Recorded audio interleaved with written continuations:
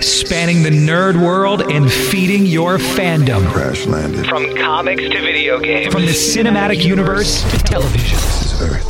Connecting you to the biggest stars in the industry. Something out there had discovered us. It's time for the Down and Nerdy podcast. Here's your host, James Witham. Going to be 2 times the Titans this week. It's episode 289 of the Down and Nerdy podcast.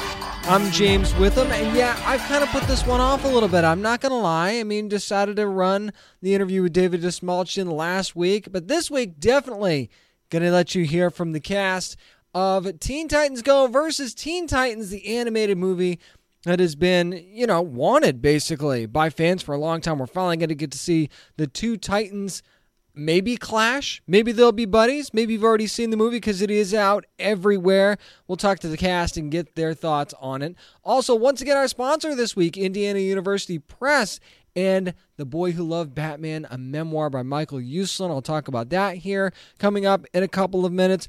Also, I mean, there is such a huge amount of nerd news this week. It's kind of ridiculous how much there is. But let's start things off with comics. It's what we're reading on the Down and Nerdy podcast. Hey, this is comic book author and creator Matt Wagner, and you're here with the Down and Nerdy podcast. Whether you're bagging and boarding or clicking and collecting whatever you're reading on, it's time for what we're reading. And going to start things off. Hey, I hate to keep starting off with DC. Actually, I don't, because it's been a really good run for them. This time, DC's Black Label, though. How about The Last God, #1, from Philip Kennedy Johnson, Riccardo Federici on the art, Sonny Go and Dean White on the colors. Couple of colors in this one. Kai Carpenter with the just incredible cover for this book. Now, there's going to be some names I can't pronounce here, but I'm going to do my best. So, and I'm not even going to try with some of them. So, PKJ, thanks for all the really confusing and hard names to pronounce. But let's get into this, shall we? Cain Anun, that's basically where this is taking place, was a land that was under siege from really a savage, godlike monster, or monsters, depending on your perspective. It doesn't make me want to plant a garden anytime soon. Let me just put it that way. Now, that is until Tyr, who is a brave and his brave companions, they basically slayed the god and became, well, at least Tyr did anyway, became the king of Cain Anun. And as a matter of fact, he rules alongside Queen Seneth, who was in the battle with him as well. Now, the question of whether or not they did it what they exactly said they did is kind of something that is talked about amongst the people. But it seems like universally everybody seems to think that there's heroes now that rule their land. Now the land is reuniting all these different people that were all under siege, all these different, I don't want to call them clans, so I'll just call them areas. Or houses maybe. Maybe that's a good way to put it. But there's something going on with the king. That's that much to be certain. You find out pretty much what's going on, and you get the gist of how that happened right away in the book. It's actually something I thought at the very beginning, and I was like, oh, okay, so I was right. So let me see if you pick up on that as well when you read this. Now, there's also a slave named Evander, and I really hope I'm pronouncing that right. He's basically trying to win his freedom in the gladiator arena. Now, the thing is when the queen sees him, she has an odd reaction to him, and not in the way that you're thinking. You'll understand more again when you see it, and how he's treated after that is very, very different and very, very interesting. Now, after the ceremony that they have for this reunification of all the houses, pretty much all hell breaks loose in this book. I mean, right away, almost at the snap of a finger. And really the people of Cain Anun are questioning everything at this point. Now, I can't really say a whole lot else without spoiling anything, but what I will tell you is there is a lot of story to unpack in one issue. I will tell you that much right now. Now, make sure you read this a couple of times, actually, so you sort of have it all down. I certainly did that, but the thing is that if I didn't care and I didn't like the story, I wouldn't have read it twice. So that already tells you how much I enjoyed what it was that I saw. Now, this really does read like the beginning of a great fantasy epic. It has all of the elements that you could expect from that. As a matter of fact, the monster itself seems so simple in its concept and design, but at the same time, ultimately terrifying as hell when you see exactly what it can do. I mean, this is one of those things where you could see how this thing could wipe out an entire species pretty easily, and yet something was able to overcome it, that being Tyr. So you understand why the people would be like, this guy's a god slayer, basically, is where they're at, and worshiping this king and the people that fought with him. So that's just it. There's so many elements here at play, and major players already in the very, very beginning of the story. And even the simplest of visuals on the pages are striking. I mean, page after page after page, when you turn it, you're like, how am I seeing this and experiencing it at the same time? It's one of those, like if this was a movie, you'd be glued because you wouldn't want to miss a second of it, either for the visuals or the fact that you've got this major story with a ton of key players right off the bat. This book is not afraid to jump right in, and it really pays off. The Last God, #1, is a pull for me from DC's Black Label. Go ahead and grab your copy and let me know what you think of it.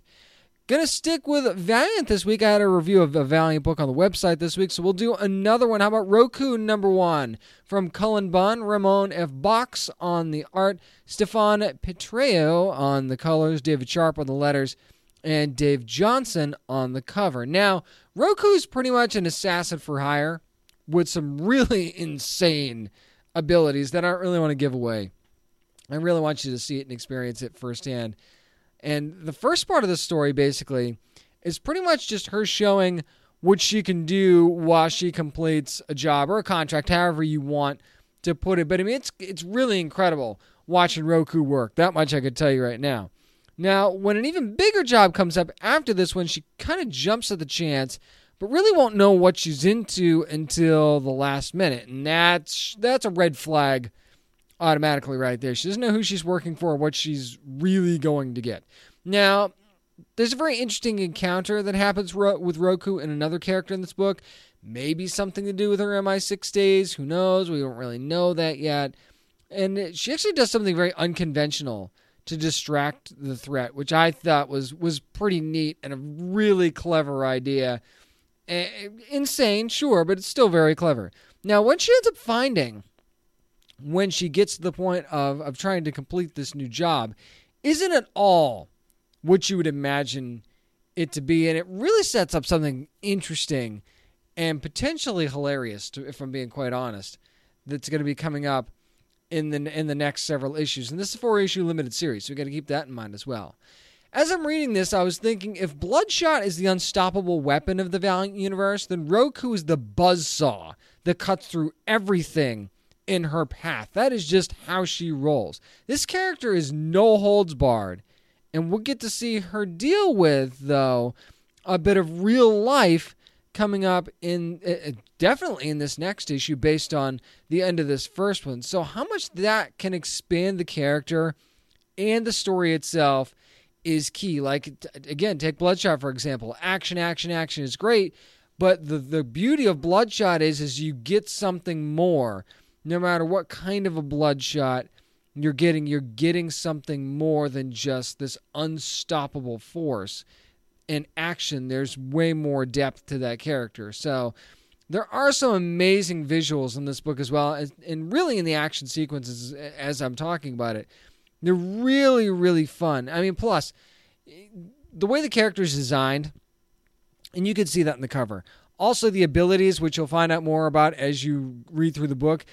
This had to be a really, really fun book for Petreo and Company to draw, because there was so much to look forward to in this issue and with this character. So again, this is a pull for me too. Roku #1 from Valiant. I mean, Cullen usually puts out great stuff anyway. This is another home run for him, and this is a character that, who knows, this limited series could turn into an ongoing. We'll have to see what happens. That's going to do it for what we're reading. Up next, what are we watching? Well, we'll find out together on the Down and Nerdy podcast. Yo, this is Greg Sipes, Teen Titans Go. You're listening to the Down and Nerdy podcast. Nerdy podcast. This guy's the biggest nerd you ever met. The nerdiest of the nerds.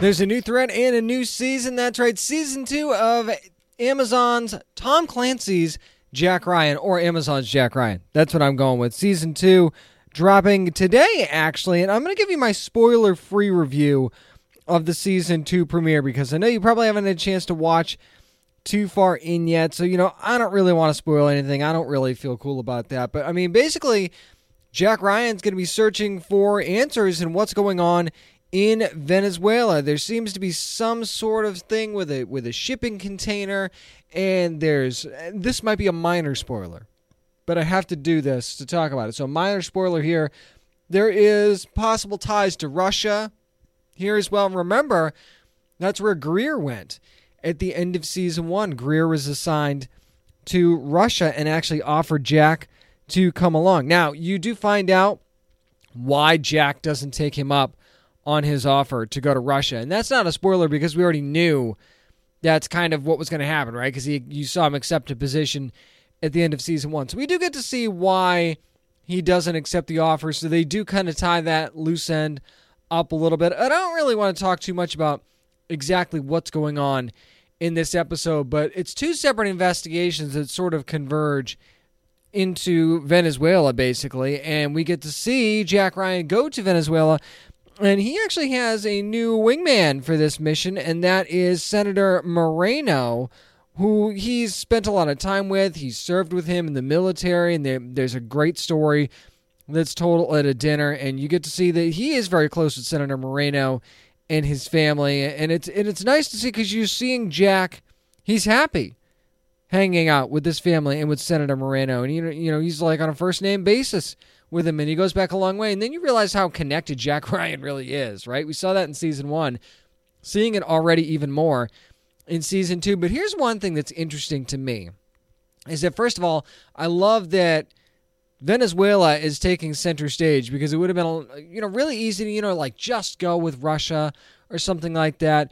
But Venezuela is something that, quite frankly, not getting political here or anything, but doesn't get talked about enough. And while this is fictional, it's still, bringing attention to the fact there's real problems going on in Venezuela. But, then you bring it back into the fictional world and you're talking about, potential weapons of mass destruction and who's got what and where.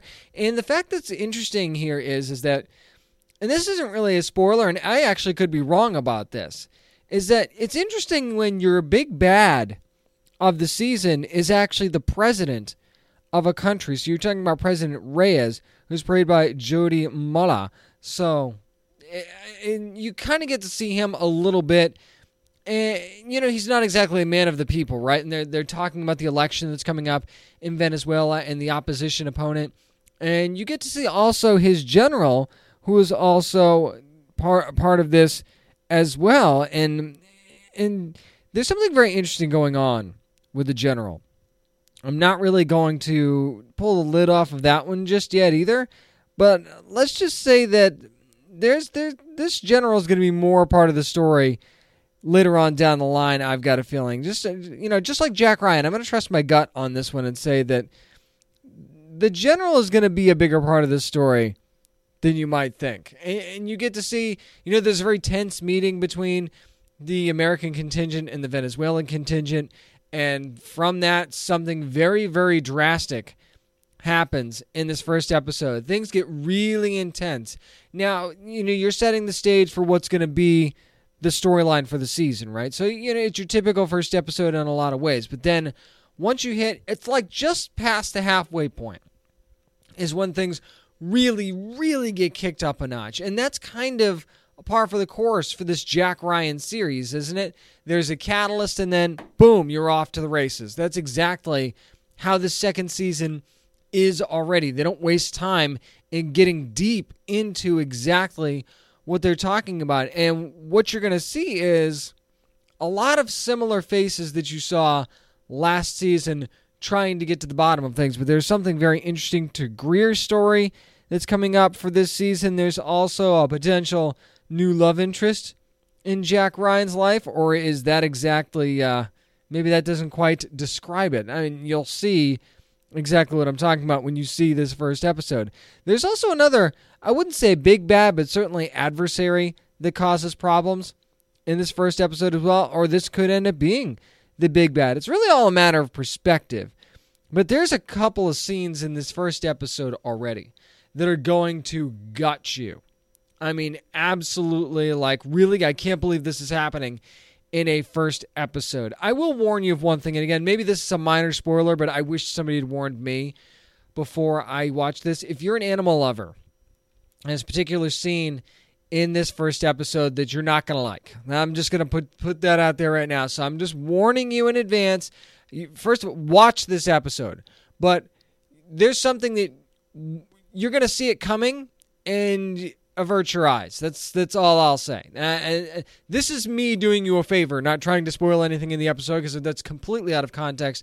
I'm just saying you'll know when it's coming, and you'll know when you're not going to want to look, and maybe even press the mute button while you're at it too, by the way. I mean, that's just a friendly suggestion. But, I mean, one episode in, there's already a couple of major turning points and a couple of very interesting seeds that are planted on what's going to be, I think, a very interesting, compelling, and great second season of Tom Clancy's Jack Ryan on Amazon Prime Video. This, to me, season 1 was one of my surprise favorites when it came out, and I'm going to say this right now. Season 2 looks like it could be just as on par with that, and I'm saying that after just one episode. I can't imagine how much better it's going to get as we dive a little bit deeper here.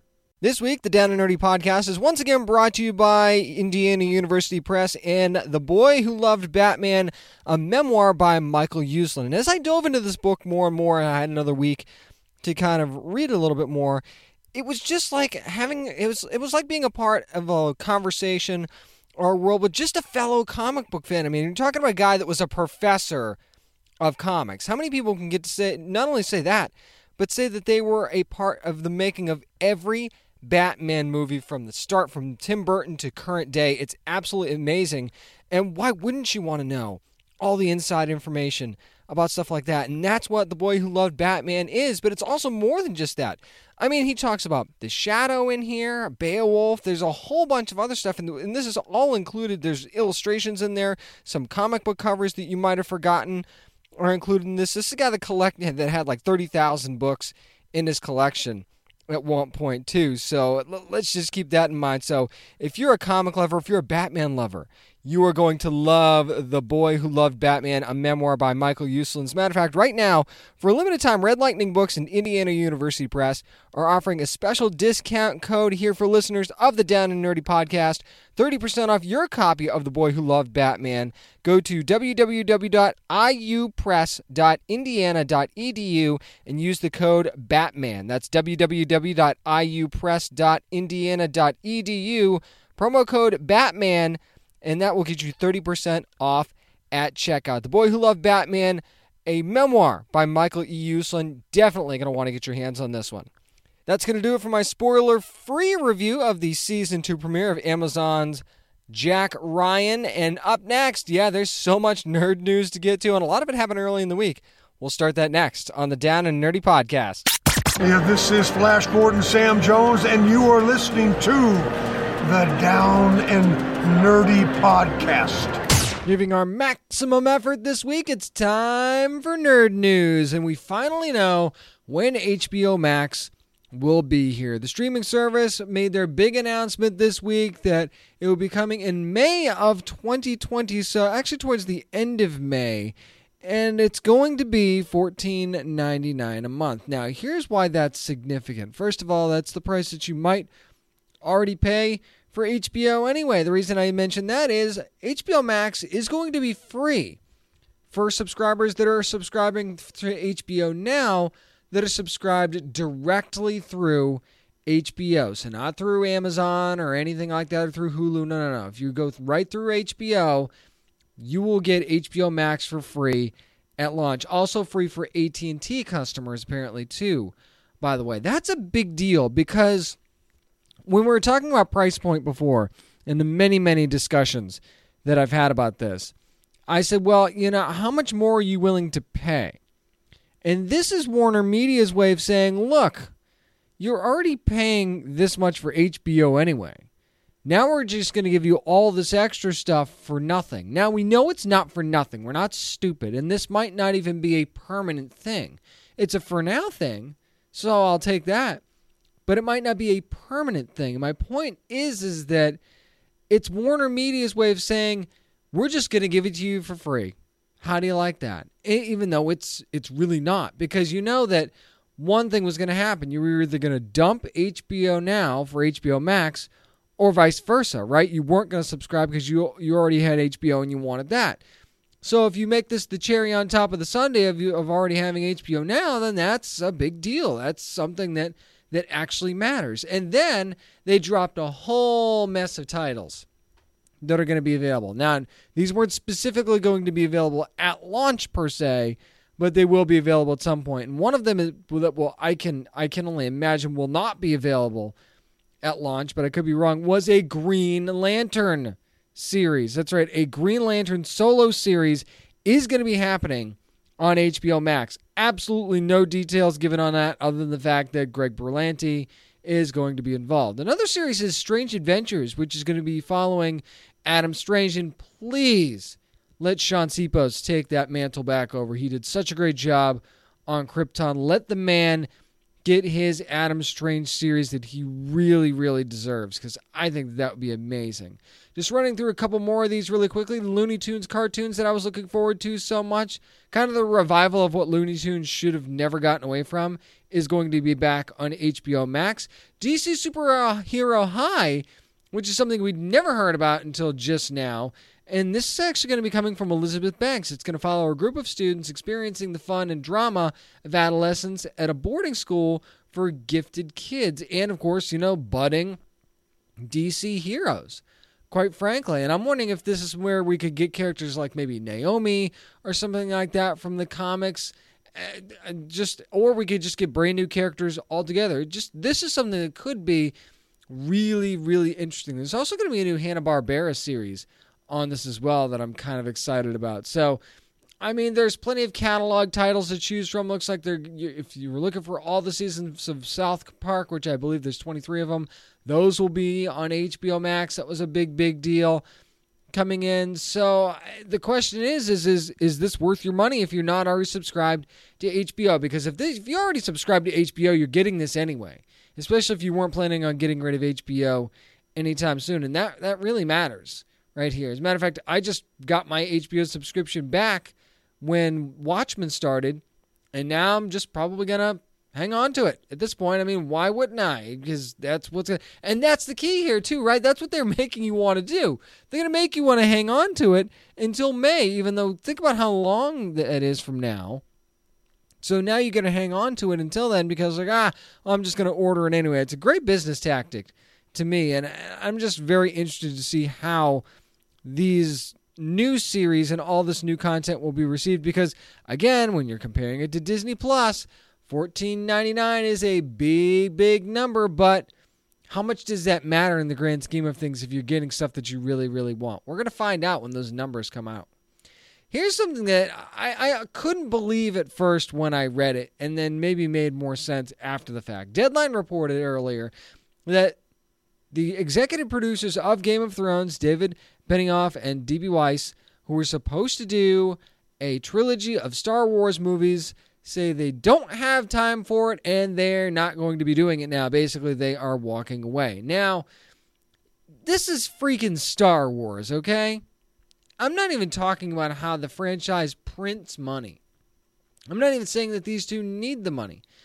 But at the same time, Star Wars just doesn't seem like one of those things that you walk away from, especially when you find out they're doing this to focus on their overall deal with Netflix. Now, with all due respect to Netflix, you are not Star Wars. There are a few things that are Star Wars, and I know maybe you're not digging the newer movies. Maybe you just don't care about the newer movies. Maybe you're psyched for The Mandalorian. I'm sure you're psyched for that. But this was going to be an all-new thing, and now we're not going to be getting it. To me, this means there are a couple of different things that this could mean. This is just my opinion, of course. They either didn't want the scrutiny that comes with another beloved franchise after everything that they went through in this final season of Game of Thrones. They just don't want to hear it anymore. They don't need the criticism. They're happy when everything's going great. But because the Star Wars movies, the new ones, have already been criticized up and down, whether they're good or not good, depending on your perspective, they don't want to be dealing with that. with their Star Wars movies. So like, you know what? We're just not going to do this anymore. Either that or Disney's just going to pare down on their Star Wars movies, period. Because to me, even if you wanted to walk away from something, Disney seems like the kind that would go, you know what? We're going to sweeten the deal to keep you on because we want these. And that's not what happens. So to me, it's not just as simple as, oh, they're walking away to focus on something else. I'm not sure it's that. But Kathleen Kennedy did leave the door open for a return, talking about how creative and great storytellers they were, yada, yada, yada. We'd love to have them back so much, in so many words. I'm not sure if that's going to happen or not. Based on this, again, you don't really tell Disney no, and that's kind of what these two are doing, what Benioff and Weiss are doing. So I'll be interested to see if we see them get this opportunity back again at some point down the road.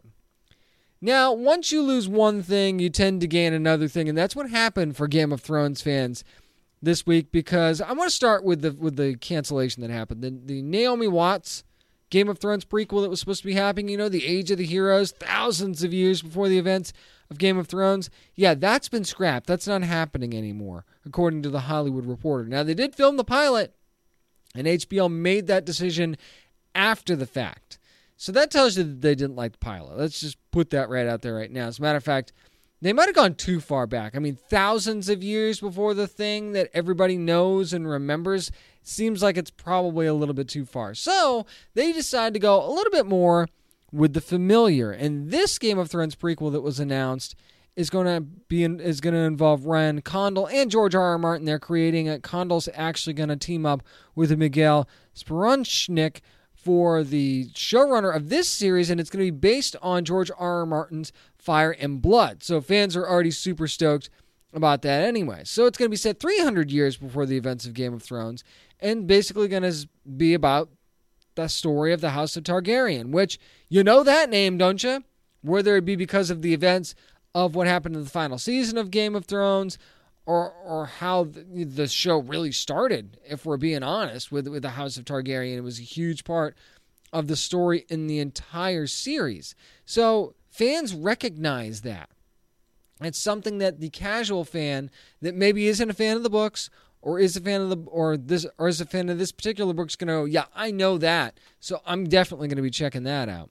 Whereas you go back 3,000 years, yeah, sure, there's going to be the first battle with the White Walkers, but I'm doubting that you're going to get to that in the first couple of episodes, and you can't really sustain that from a storytelling standpoint. But if you tell people, oh, we're going to tell you the story of the House Targaryen, you can get behind that no matter how many episodes it is, because, again, it's a story of an entire house. You can stretch that out and make it make sense and plug in certain things that people might recognize that were told in the current series that we saw. You go back 300 years, there's stuff that could have been relevant in the current series that will be relevant in this new prequel series that will make sense and will almost serve as Easter eggs for certain fans, but in a backwards way. I know it's kind of confusing, but I think that this was a smart thing to do. You didn't want to go too far back. Stick with the familiar, and, I mean, I could see only good things coming from this. Speaking of which, I got to tell you, this is one that I've talked about a couple times on the show, and the Arrowverse spinoff that I think I wanted the most. Variety is reporting that we are going to get a Superman and Lois live-action series. That's right, Tyler Hoechlin and Elizabeth Tulloch are going to reprise their roles as Clark Kent and Lois Lane. But here's the thing that gets me excited. The series is going to follow the world's most famous hero and comic books' most famous journalist as they deal with all the stress, pressures, and complexities that come with being working parents in today's society. You heard that right. That's the synopsis that was sent out. Working parents. So that means it looks like we're going to get Jonathan Kent for this series as well. And if you remember Peter J. Tomasi's run on Superman, probably one of my favorite runs on Superman ever. And I know there's been a ton, and that's a bold statement. Don't care. Loved it. Family Man, Clark Kent, Superman is one of my favorites of all time. And just that family dynamic, I loved it so much. And I can't wait to see that brought to the screen in any capacity, really. Todd Helbing is going to be kind of at the helm to write the pilot here, and he'll definitely be involved in the series. Remember, one of the reasons he left The Flash was to focus on kind of the overall development at Warner Brothers Television. And now he's going to be involved in this, probably because it's a super, super important series that needs a lot of attention. So I think that this is a great, great decision to do this. We've already got Green Arrow and the Canaries that are coming. Now we have this. It really feels like, almost for the lack of a better way of putting it, it almost feels like a phase 2, doesn't it? We had our original group of Arrowverse stories, and now, while that storyline is going to be continuing, here's who's going to be telling it. And I'm not saying that we're going to get all new series and this is just going to blow everything up that we're seeing from the Arrowverse so far. I'm not even saying that this means that Supergirl's in trouble, even though the ratings seem to be pretty low this season. I'm not sure that I would really go there just yet. What I am saying is this is something that absolutely should have happened based on how well this couple was received in the Elseworlds crossover, how great the chemistry was, and the fact that, Hoken and Tulloch basically killed it in their respective roles. This was a no-brainer that I am glad is no longer a rumor and it's going to be happening. I mean, sure, it's just a pilot order, but come on, you're not going to pick this up. I know that we just had that happen with the Game of Thrones series, but this pilot would have to be pretty terrible, I think, for the CW not to pick this thing up. That's just my personal opinion. And even if they dumped it, tell me this wouldn't go on HBO Max in a hot second if they dumped this pilot. I'm just saying. That's going to do it for Nerd News. Up next, speaking of Warner Brothers, we're going to talk to the cast of Teen Titans Go versus Teen Titans, the animated movie, and we'll do that next on the Down and Nerdy Podcast. This is Tara Strong, and you're listening to the Down and Nerdy Podcast. It's almost like the crossover you never knew you wanted. It's Teen Titans Go versus Teen Titans, the animated movie, which is available right now from Warner Brothers Home Entertainment. Got a chance to sit down with the talented writers and the cast of the movie. As a matter of fact, speaking of writers, started with Jeremy Adams, and the first question for him was, how did you decide on the tone for this movie? I think it's more Teen Titans Go than it is Teen Titans. And when I'll give you an example. When we did Scooby Natural, that's the same sort of thing, where you have Supernatural, which is serious and monsters or whatever, but then you have Scooby-Doo, which is very silly and not monsters. So in that is the joy and the magic, right? Is that when you put in something semi-serious with something funny, that's what we all want to watch. That's like the Deadpool of it, right? It's like, oh, here's this character, and now he's breaking the fourth wall, and now he's doing something stupid, and it only really works if you have a straight man. It's the Abbott and Costello of it. Absolutely. Right? So it's like, as long as somebody's being serious, then it makes it even funnier to see somebody be outrageous. That's how I feel. My question for Jeremy Adams was, with all the characters interacting with themselves, what character was your favorite to write? You've got a lot of characters interacting with themselves in this. As a writer, what was the most favorite pair for you to write? To me, I think it's weird. The Teen Titans Go versions and the Teen Titans versions, they're similar but not similar. But I think the ones that are the furthest apart are probably Robin and Robin. That's how I feel. So I think that's the most fun to play with, because they're on the spectrum of Robins. I think they're the furthest apart. Like, I think Beast Boy's funny, whatever. There's a lot of similarities. I think Cyborg has a lot of similarities. Ravens, I think, have a lot of similarities. They're different, but I'm just saying there's a lot of similarities. Right. But I think Robin and Robin, just the total kind of like wanting to be this hero, whatever, versus I am a hero. And I get that. I totally get that. I think we all get it. It's like you see that person, you're like, I want to be like that. Yeah, we all really are like that. There's a phrase this guy said that weakness is a strength out of context, and I feel that a great deal with Robin or some of these heroes. Sometimes they think they're weak, but it's just because their strengths aren't being played in the right arena. And I think that's kind of where this movie tends to play with. It's like, oh, look, these are the silly guys. But you know what? They actually are heroes. And when you see them use their strengths in their context, you'll get that heroism that you want. My final question for screenwriter Jeremy Adams was, do you see the characters react differently to villains in this movie? You've got these two very different worlds colliding. I feel like their reaction to villains would be different from each other. Like when Teen Titans Go see Trigon, it's a different reaction than Teen Titans. Do we see that kind of play out a little bit in this? Absolutely. I mean, that's the Teen Titans Go kind of like laissez-faire, like they come at it a totally backwards way versus Teen Titans that are just going to be like, let's go, let's do this. The strategic mind of Robin versus the not so strategic mind of Robin. You're going to see that a lot. It's a really funny movie. You're going to have a blast watching it. Next up is a name we've heard quite a bit recently, Marley Harpin Grazer, who was another writer on Teen Titans Go versus Teen Titans. My question to him was, what were the different challenges in this crossover as opposed to the last one you did, which is Batman TMNT? So you're like Mr. Crossover guy now. You did Batman and Turtles, now you're doing this. What were the different challenges that were sent to you in this that weren't, say, in that crossover? They were different. I think what made... So with Batman Ninja Turtles, the good thing about that is it's very clear what the differences are. Like the Turtles are goofy teenagers and Batman's a very serious, brooding adult. It's pretty easy to contrast them. But the other thing is, on Batman Ninja... Here's what was more difficult. On Batman Ninja Turtles, we made up a new version of the Ninja Turtles and a new version of Batman, and we built them to exist in this crossover. So we created a version of the Ninja Turtles that would make sense with Batman. We created a version of Batman that made sense with the Ninja Turtles. We created one holistic world pulling from these two different source materials. For Teen Titans, it is literally the Teen Titans from Teen Titans Go, the TV show, meet the Teen Titans from Teen Titans, the TV show. They're meant to look like we pulled them out of their shows and stuck them together, which means it's actually the stylistic tone of two different TV shows have to meet with each other, and that is more difficult. So I would say what the big difference here was that we weren't just mashing up two groups of characters, we're mashing up two distinct styles of shows and trying to make this feel as this is supposed to feel like a Teen Titans Go movie and a Teen Titans movie, and fans of either one should see the things that they like about the project in this project. The final question for Marley Halpin Grazer was, since the voice cast knows his characters so well, did you get any input from them when actually writing this? It's more that because I know they know them so well, it takes some of the pressure off of me.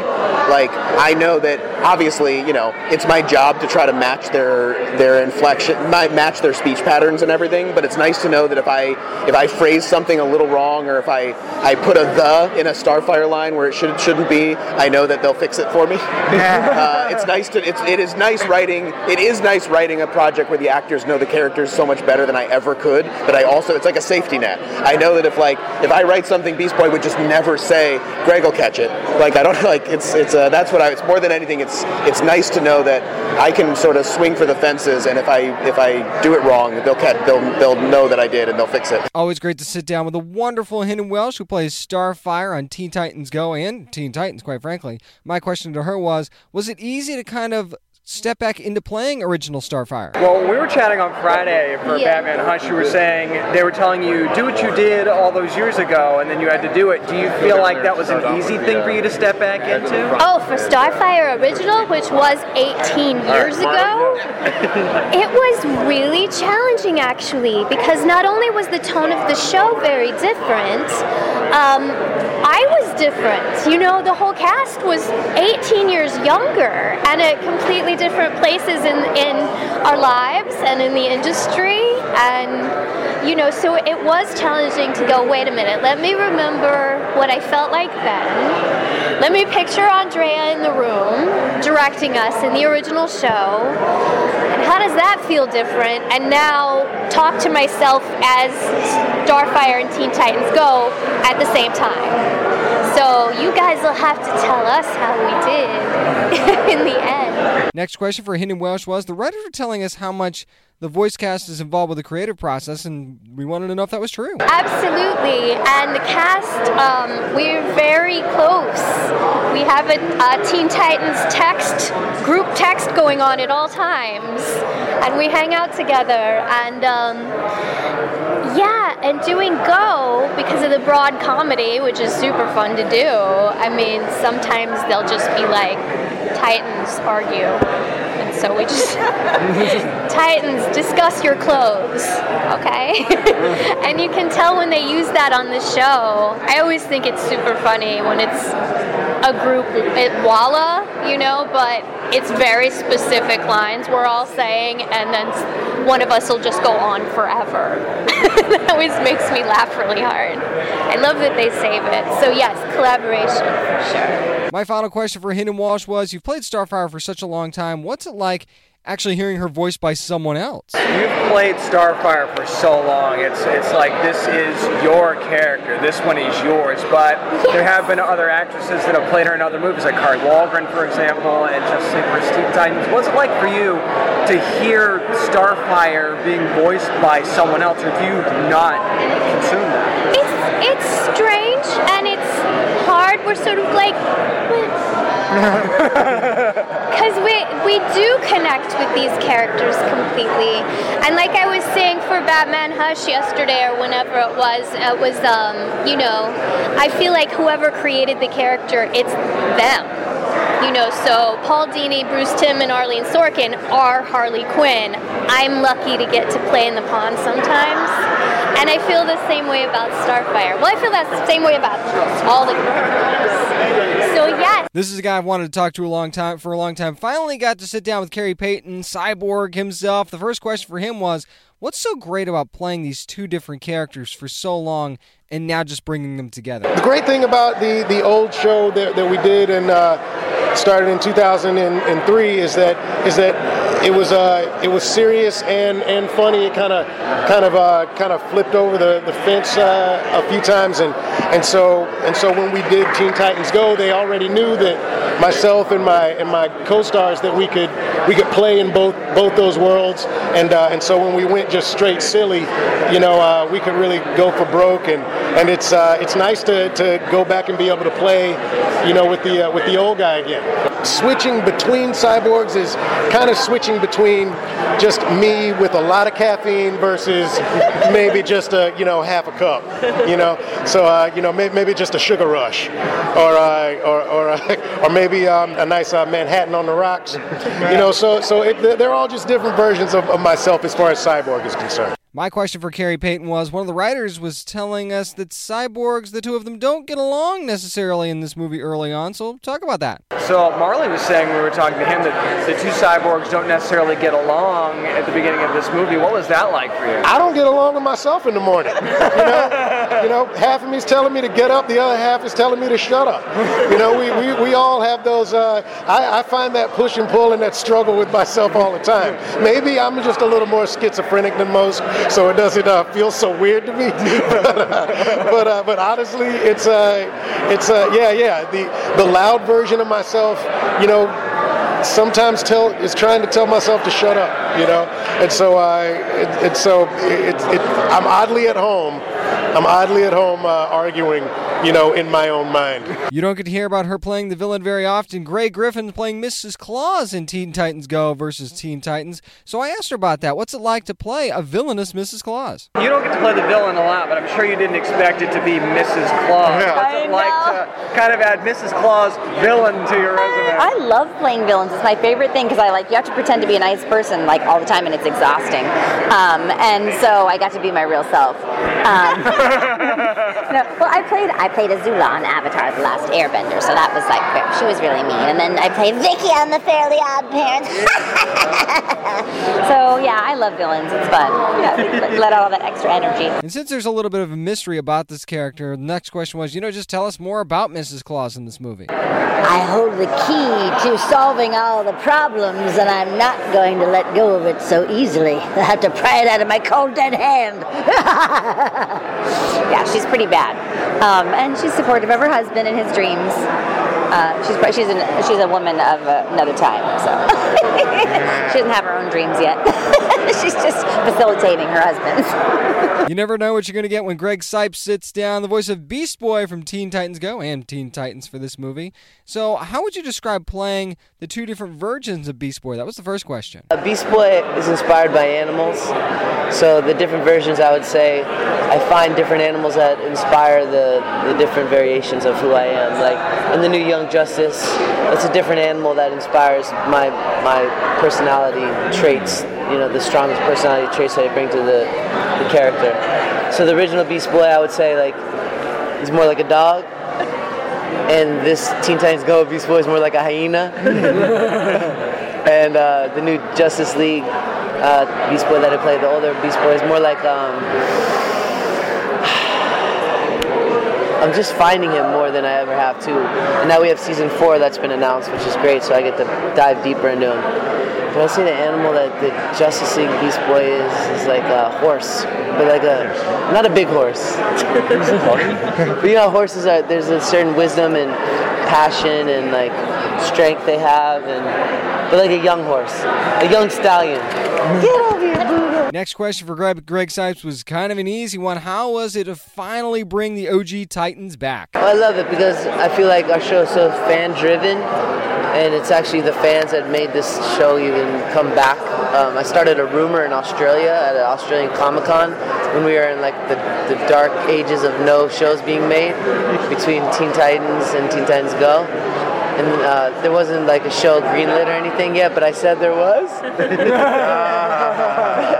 And the Cartoon Network received more actual fan mail than any other show in the history of Cartoon Network. Actual handwritten fan mail for the show to be brought back. That Sam Register started to develop the shorts, and now here we are with the big successful movie we had, Teen Titans Go to the Movies, which was amazing, and now this really fun direct-to-video movie, which is really cool because it started as a bag at Comic-Con. It was just a bag, and again, fans loved the bag, and they brought it to life right here. My question for Greg Sipes was, Beast Boy always finds a way to have fun, and is that one of the things you love about playing him? Even in the most serious of movies or TV shows that Beast Boy's in, he always finds that space to have fun. He always seems like he finds that time to have fun. Is that something you really love about him? That's right, and that's what Wingman teaches me. All the greatest qualities in the universe are within him. Playfulness, compassion, loyalty, being a wild animal. He's a wild animal, and Beast Boy is that too. So I get to tap into it, and it's very healing to play Beast Boy. And he's the color of the heart chakra. He's very heart-driven all the time. Any chance I get to talk to Tara Strong is a good one. Of course, she plays Raven in Teen Titans, and first question for her was, how fun was it for this movie to be switching back and forth between the two Ravens? It's really fun, and fans of the new one will be happy because there's so many funny moments. It's so comedic. The fans of the original will be happy too because the stakes are very high, the danger is very real, the acting's very authentic, so it's the perfect dichotomy, and both fandoms really get to come together and appreciate each other. And then, of course, there's this multiverse of Teen Titans that you never knew you ever wanted to see, and it's just visually really explosive and fun, and I think it's a brilliant idea for a movie. I really liked it. My question for Tara Strong was that we get to see Teen Titans Go Raven play some outside-of-the-box type characters in her time, and how does OG Raven feel about this? We get to see the Teen Titans Go version of Raven step out of herself at times, like Lady Legasus and stuff like that. How do you feel like OG Raven would feel about those moments? I think she'd probably hate Lady Legasus. That would not be her jam, which is why it's so funny. I mean, Go playing with My Little Ponies is pretty hilarious, and they did that as a little egg for my fans, which is fun, yeah. It's just fun. But OG and original probably wouldn't have that much in common except for hating everyone and needing time to meditate. Finally got a chance to sit down with Scott Menville, of course, the voice of Robin. And my first question for him was, everyone says that the two Robins diverged the most out of any of the other characters in this movie. How was that? So we hear that of all the characters in this movie, yours kind of diverged the most. So what was it like to play two such different versions of this character at the same time? To play different versions of Robin at the same time, I felt like I had a responsibility to the original one, to not let him get caught up in the craziness of Go, and to keep him grounded. But it was fun. It was fun to do the scenes switching back and forth and playing off myself. I think the new Robin tests the original Robin's patience. I mean, he doesn't suffer fools, and here's this little guy with baby hands that he's got to deal with. So, next question for Scott Menville: were there any specific moments in the movie that really stuck out to you? There's some good visuals that I didn't have anything to do with it because I'm not a designer or an animator, but some good visuals at in a couple active sequences. I don't want to give anything away, but there's some stuff the way they animated it that made me really laugh. Another thing I got to ask Scott Menville was, do you feel like there's another Teen Titans Go crossover or Robin crossover that you'd like to do at some point? Not only reboots, but crossovers are big right now as well. Do you feel like there's another crossover out there with Teen Titans Go or even with just Robin that you would love to do at some point? That I would love to do. Well, a lot of fans have, over the years, have tweeted at me that they would love to have me play Robin to Kevin Conroy's Batman, and I think that would be amazing. I would love to do that. I saw Kevin 2 days ago here at Comic-Con, and we talked about it for a split second, but I think that would be a fun crossover. The final question for Scott Menville just happened to be mine, and it was how much of the ad-libs that happen on the show or in this movie has to do with the familiarity that the cast has with one another? How much of a byproduct of that is you all just being together for almost 20 years now, just knowing, okay, this is where Scott's going to go, or this is where Tara's going to go, and just knowing that you have that comfort level? Great question. There's a lot of that, actually, because not only do we hang in the studio, we're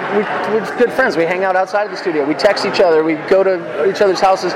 We know each other so well. So there are moments where we were just doing a record 2 weeks ago, and Greg Sipes had a line, and I just had a feeling my line was next, and I had a feeling, don't jump in, and I hung for a second, and he ad-libbed something. I just knew it. I knew it was coming, and I would have crashed over his ad-lib, and we would have had to do another take, and the ad-lib would have been spontaneous. So yeah, there is sort of like a sixth sense intuition thing that goes on with us. You know, one thing that was a common theme when I was talking to this cast, and even the writers and anybody involved in the process, was just how tightly knit this cast was, how familiar they are with each other, how much they love working together, and they're just such close friends and have been for like 20-plus years now. How could you not get gold from that? And that's exactly what you get from this. If you haven't watched it yet, Teen Titans Go versus Teen Titans, the animated movie, is available right now.